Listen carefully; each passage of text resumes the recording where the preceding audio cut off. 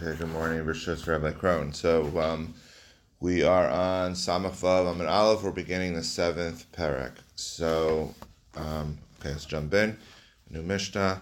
Almana leCohen Gadol. So we know an Almana is not allowed to marry a Kohen Gadol, but if she does, an Almana who illegally marries a Kohen Gadol, or Grusha v'Chalutza leKohen Hedyot, or Grusha v'Chalutza marries a Kohen Hedyot, which is the people that they are allowed to marry. Hichniso avdei malug v'avdei tzon barzel. If she brings a what's known as malog or tzon barzel. So let's look at Rashi. Rashi will explain what these concepts are. We learn these in many different places, but the first Rashi, Masha Isha Machneses Labala v'Samalo Kablam Ala B'Achrayas Ktuvasa. So she brings these into the marriage. These were her property coming into the marriage, and it's written into the ksuba with two different statuses. Kemoshe Kosvin v'Dunya Dehanalas Le v'Mosef Kenegda v'Chosef Sachako Kabalav Ploni Kach v'Kach. That it says that he accepted upon himself a certain amount. B'Ksuvasa Korin Son Barzel. Son Barzel basically says that she brings into a marriage something that's worth a certain amount, and he takes that on. He takes ownership of that property, but so at the end of the marriage, if they're divorced or if she passes away, then that property belongs to either her or to her heirs directly. But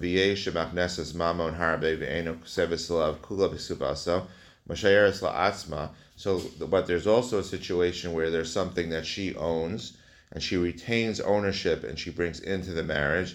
Hey, nechse malug. These are so considered malug. The husband is entitled to the produce of whatever the item is, but she owns the principal. And if it dies, she loses out because it was her property.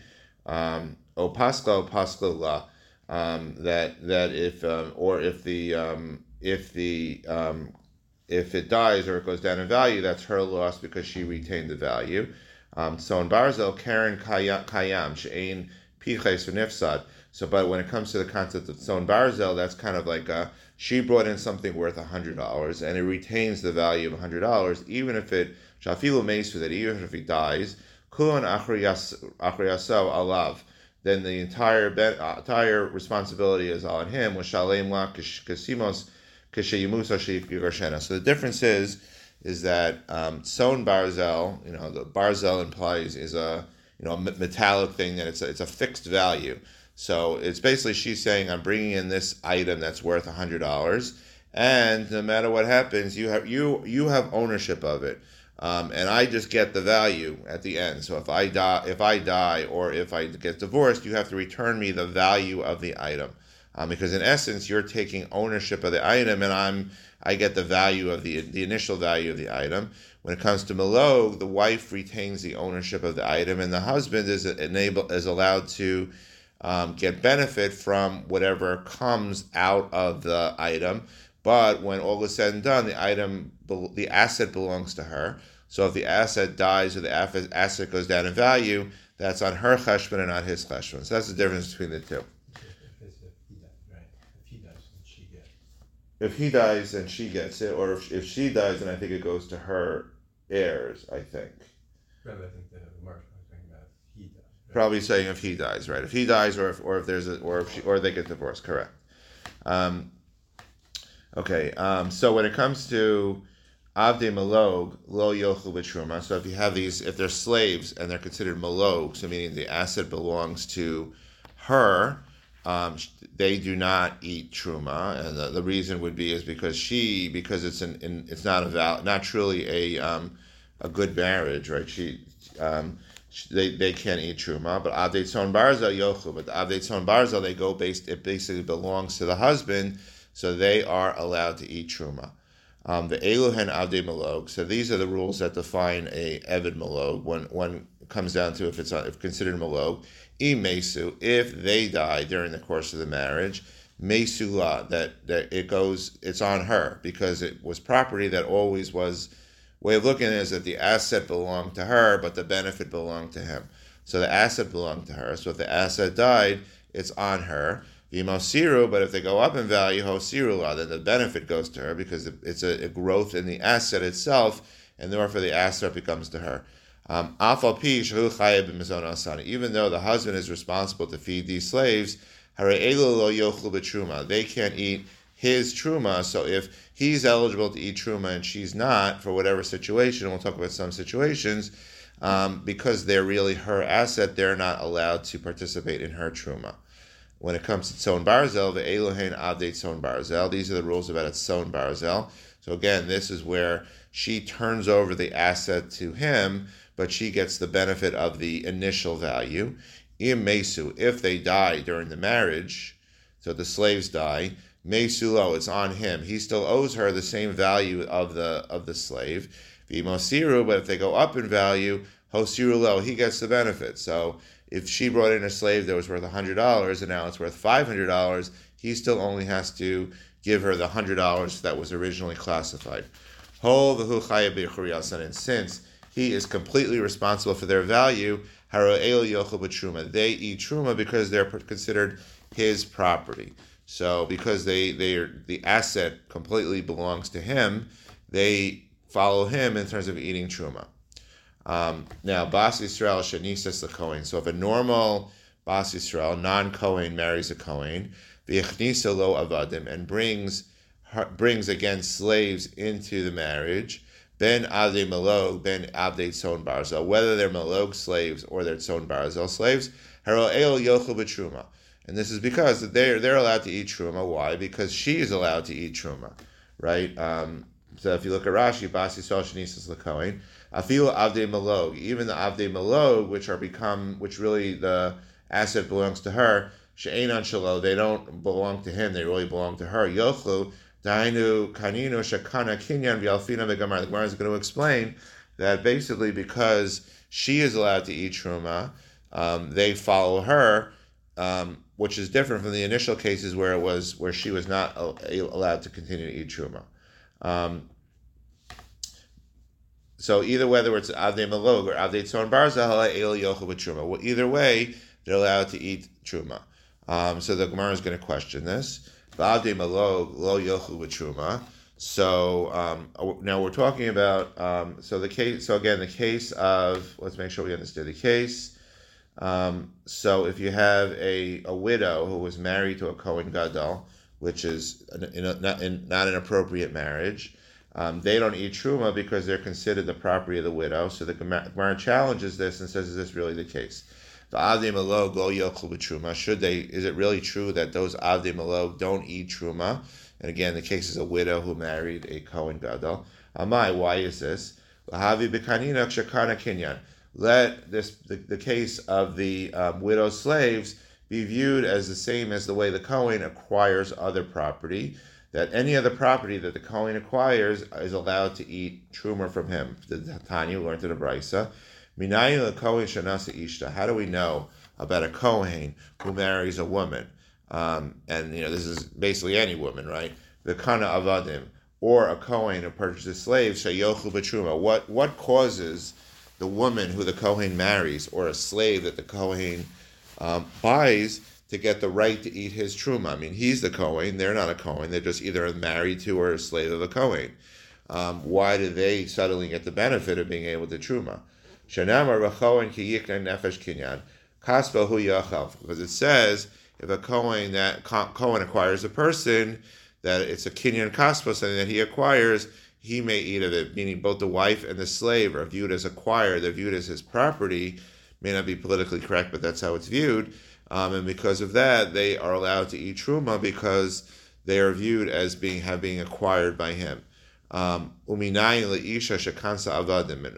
do we know that a Kohen's wife who bought slaves, the avda shekana avadim, or a Kohen slave who purchases slaves, and in both of these cases, it's not that the Kohen, it's again another further degree removed, right? So it's slaves of the Kohen, it's slaves of the Kohen's wife, or slaves of the Kohen's slave, right? So it's like the grand slaves of the Kohen, or the wife's slave, sheyochel b'truma, that they're still allowed to eat truma.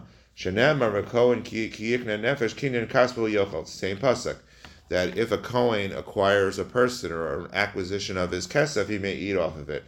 Kinyano, so when it says kinyan kaspo, the acquisition of his money, meaning kinyano shekano kinyan ochel, that a kohen's property that then goes ahead and acquires other property, such as a slave who buys a slave, or the wife that buys a slave, they may continue to eat truma. So if this is the case, then in theory, the slaves who are the property of the wife, the malok slaves, should still be allowed to eat truma because they belong to his wife, right? So the Gemara answers that the rule is kol ha'ochel machel. Anyone who eats truma himself can entitle another person to eat truma. So this is where this is where the break in the logic is, right? That because if the wife is allowed to eat truma, then anything she acquires, whether if she acquires slaves, or a slave who's allowed to eat truma, if he acquires slaves, then the chain continues, and they're allowed to also eat the truma that is destined. That's like the connection from the kohen. So a legally married kohen can allow her slaves to eat truma, but a widow who is not allowed to eat her husband's truma because it's not an appropriate marriage can't allow her slaves to eat truma. So Gemara, she's going to try to refute this, to upslug this below. And is it truly the case that someone who can't eat truma can't allow another person to eat truma? V'harei arel v'chol atmam. So there's a case of a kohen who's an arel, kohen who has not yet had a bris milah, or a kohen who's tamei. So when a kohen is tamei, he's not allowed to eat truma. She'ein an ochlin, but they're not allowed to eat truma. So a kohen who's an arel, or a kohen who is tamei, he himself is not allowed to eat truma. Uma'achilin, but the others who are his dependents, they are allowed to continue to eat truma. So you might think that because the kohen is now ineligible for one of these two reasons, that should also invalidate anybody else. So by the same token, a widow who's married to a kohen gadol, even though she herself is not allowed to eat truma, maybe her slaves should be allowed to eat truma by the same logic. So the Gemara dismisses this. Hasam petyumo ki'ivlahu. There, it's only a temporary thing, is what this means. That in theory, like a kohen who is tamei, eventually he's going to become tahar, and when he becomes tahar, he too will be allowed to eat truma. Or a kohen who is an arel, in theory, could have a bris milah, and if and when he has a bris milah, he then would also be allowed to eat truma. I'm not sure what the case would be if you had a kohen who, for medical reasons, wasn't allowed to eat truma. But let's assume for now that he just, for whatever reason, didn't have a bris milah, and he could have it. He just, for whatever reason, he didn't have it. So because he has the ability to self-correct the problem, that's a different case. In our case, when the widow marries the kohen gadol, she's a chalala, and therefore she's permanently ineligible. And there's nothing that could be done to reverse course and make her eligible. So it's not the same case. So now we're going to talk about a different case. Mamzer she'ein ochel umachel. So you have a case of a mamzer who is a descendant of a kohen who can't eat truma, yet he allows others to eat truma on his behalf. So this is a case where we probably need one of those charts that Rabbi Krohn has, but in lieu of that, I think if you look at like note 30, let's go through note 30, this kind of explains it. So you have the daughter of a non-Kohen, was married to a Kohen, loses her right to eat truma upon the death or divorce of her husband. If, however, she has a child or grandchild from the Kohen who is still alive, she is allowed to continue to eat truma even after her death on account of the next generation, the descendant that remains. So again, if the Kohen dies, the wife is no longer allowed to eat truma unless there is a child or a grandchild that is allowed. So the Gemara here talks about a case where you have Rachel, who's the daughter of a non-Kohen, and Aaron, who's a Kohen. They have a daughter. Their daughter marries a mamzer. So the mamzer, so they in turn, the daughter and the mamzer, they in turn have a child who is also halachically deemed a mamzer, and then Aaron and his daughter then die, leaving Rachel with her grandson, who is the son of her daughter, who is a mamzer. In such a case, Rachel will continue to eat truma on account of her grandson, even though he is a mamzer. He is prescribed from eating truma, so he's not allowed to eat truma. But because she has a grandson that's out there, she is allowed to continue to eat truma. So apparently, even someone who was himself permanently ineligible to eat truma, the mamzer in this case, can entitle another to eat. If so, then even the widow of a Kohen Gadol should be able to entitle her malog slaves to eat truma, despite the fact that she herself is permanently ineligible to do so. Okay, so again, the case is that you have this grandmother who has a grandson. She was married to a Kohen. She has a grandson who's a mamzer, not allowed to eat truma, but because the grandson is still alive, even though her husband, who was the Kohen, and her daughter and her son-in-law, who were both ineligible, all these people were ineligible, but because the grandson is now alive, even though he's ineligible, she somehow was able to still retain the right to eat truma. So maybe the same thing should be in our case. So Amar Ravina. So now we're going to change the rule a little bit. Amar Ravina, Kinyan Ochel Kamar. The Gemara meant to say any Kohanic acquisition who eats truma, not any person who eats truma. So what it's talking about is that, so the Gemara is basically saying, yeah, it's kind of giving up on the part of it that's saying if it's by cause of a direct descendant, you could have a situation where someone could eat truma even though the person that was causing them to is not able to eat truma. But here we're talking about an acquisition. And we're talking about an acquisition that doesn't work. So the widow has the status of an acquisition because she came through marriage, and she doesn't eat truma, and therefore she's not allowed to allow her malog or avadim or her malog property to eat truma on her behalf. So the Gemara is going to go to a different explanation of why. The Rava Amar midaraisa machal achal. By midaraisa, the slaves might actually truly be allowed to eat truma. For Rabbanan he degazri bahu, and it's not the real situation is that the Rabbanan made a gzeira that in this case they should not be allowed to eat truma. Why? Kadesha ta'omar ani eno ochales, so that the widow can say, I myself can't eat truma.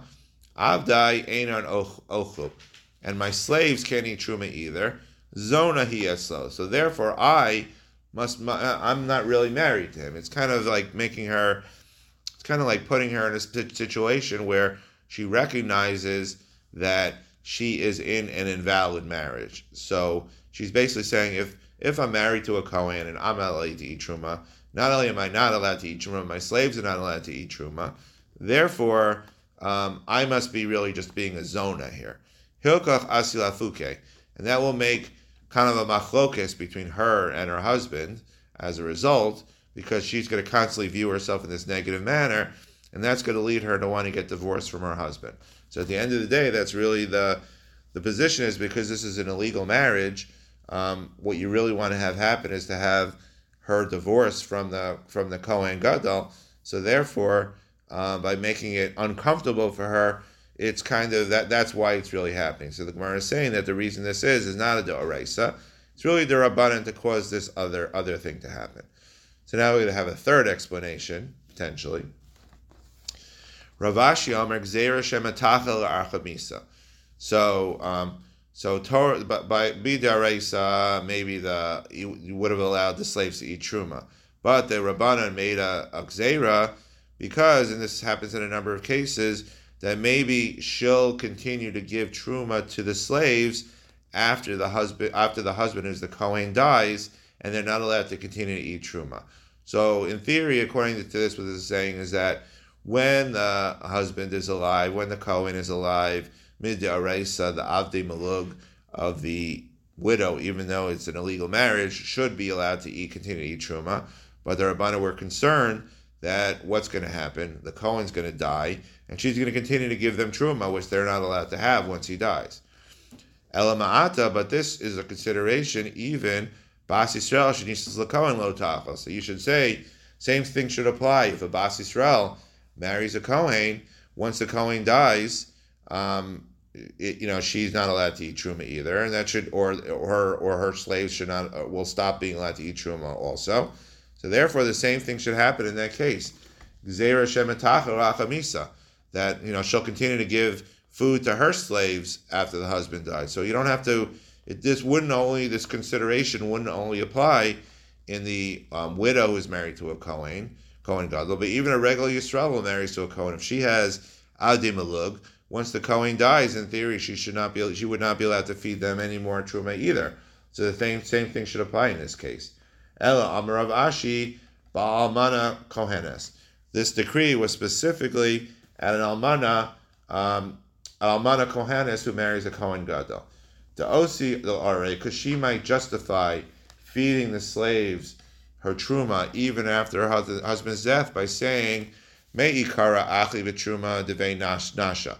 Originally, after I was, so this is talking about, again, let me clarify, this is talking about a almana from a Kohen, right? Almana from a Kohen's wife, the Kohen dies, and the wife of Kohen A goes ahead and marries the Kohen Gadol. So she wasn't just a plain almana, she was the almana of a Kohen. So she might say, Mi'ikara achle b'truma devei nasha. Originally, once I was widowed, my slaves ate the truma of my, maybe I'm saying this wrong, Bas Kohen, right, thank you. She's a Bas Kohen. So she might have said, originally my slaves were eating truma because I was a Bas Kohen. Because of my father, I was allowed to eat truma, and they were allowed to eat truma. I then married the Kohen Gadol, and because of him, I ate truma because of him. And now that I'm widowed from the Kohen Gadol, I should go back to the original status and eat the truma from my father. But this doesn't work because something happened in the middle. What happened in the middle is that she illegally married a Kohen Gadol, and she became a chalala. And then because of that, if she didn't become a chalala, maybe the logic would be true. But because she became a chalala, that doesn't work. So therefore, she was allowed to eat her father's truma, and her slaves were allowed to do so. But now, once she married the Kohen Gadol, she made herself a chalala, and she's not allowed to eat any truma. She can't eat her father's truma. She can't eat anybody's truma, and the slaves can't do that either. Gemara asks, Teinech almanas Kohen.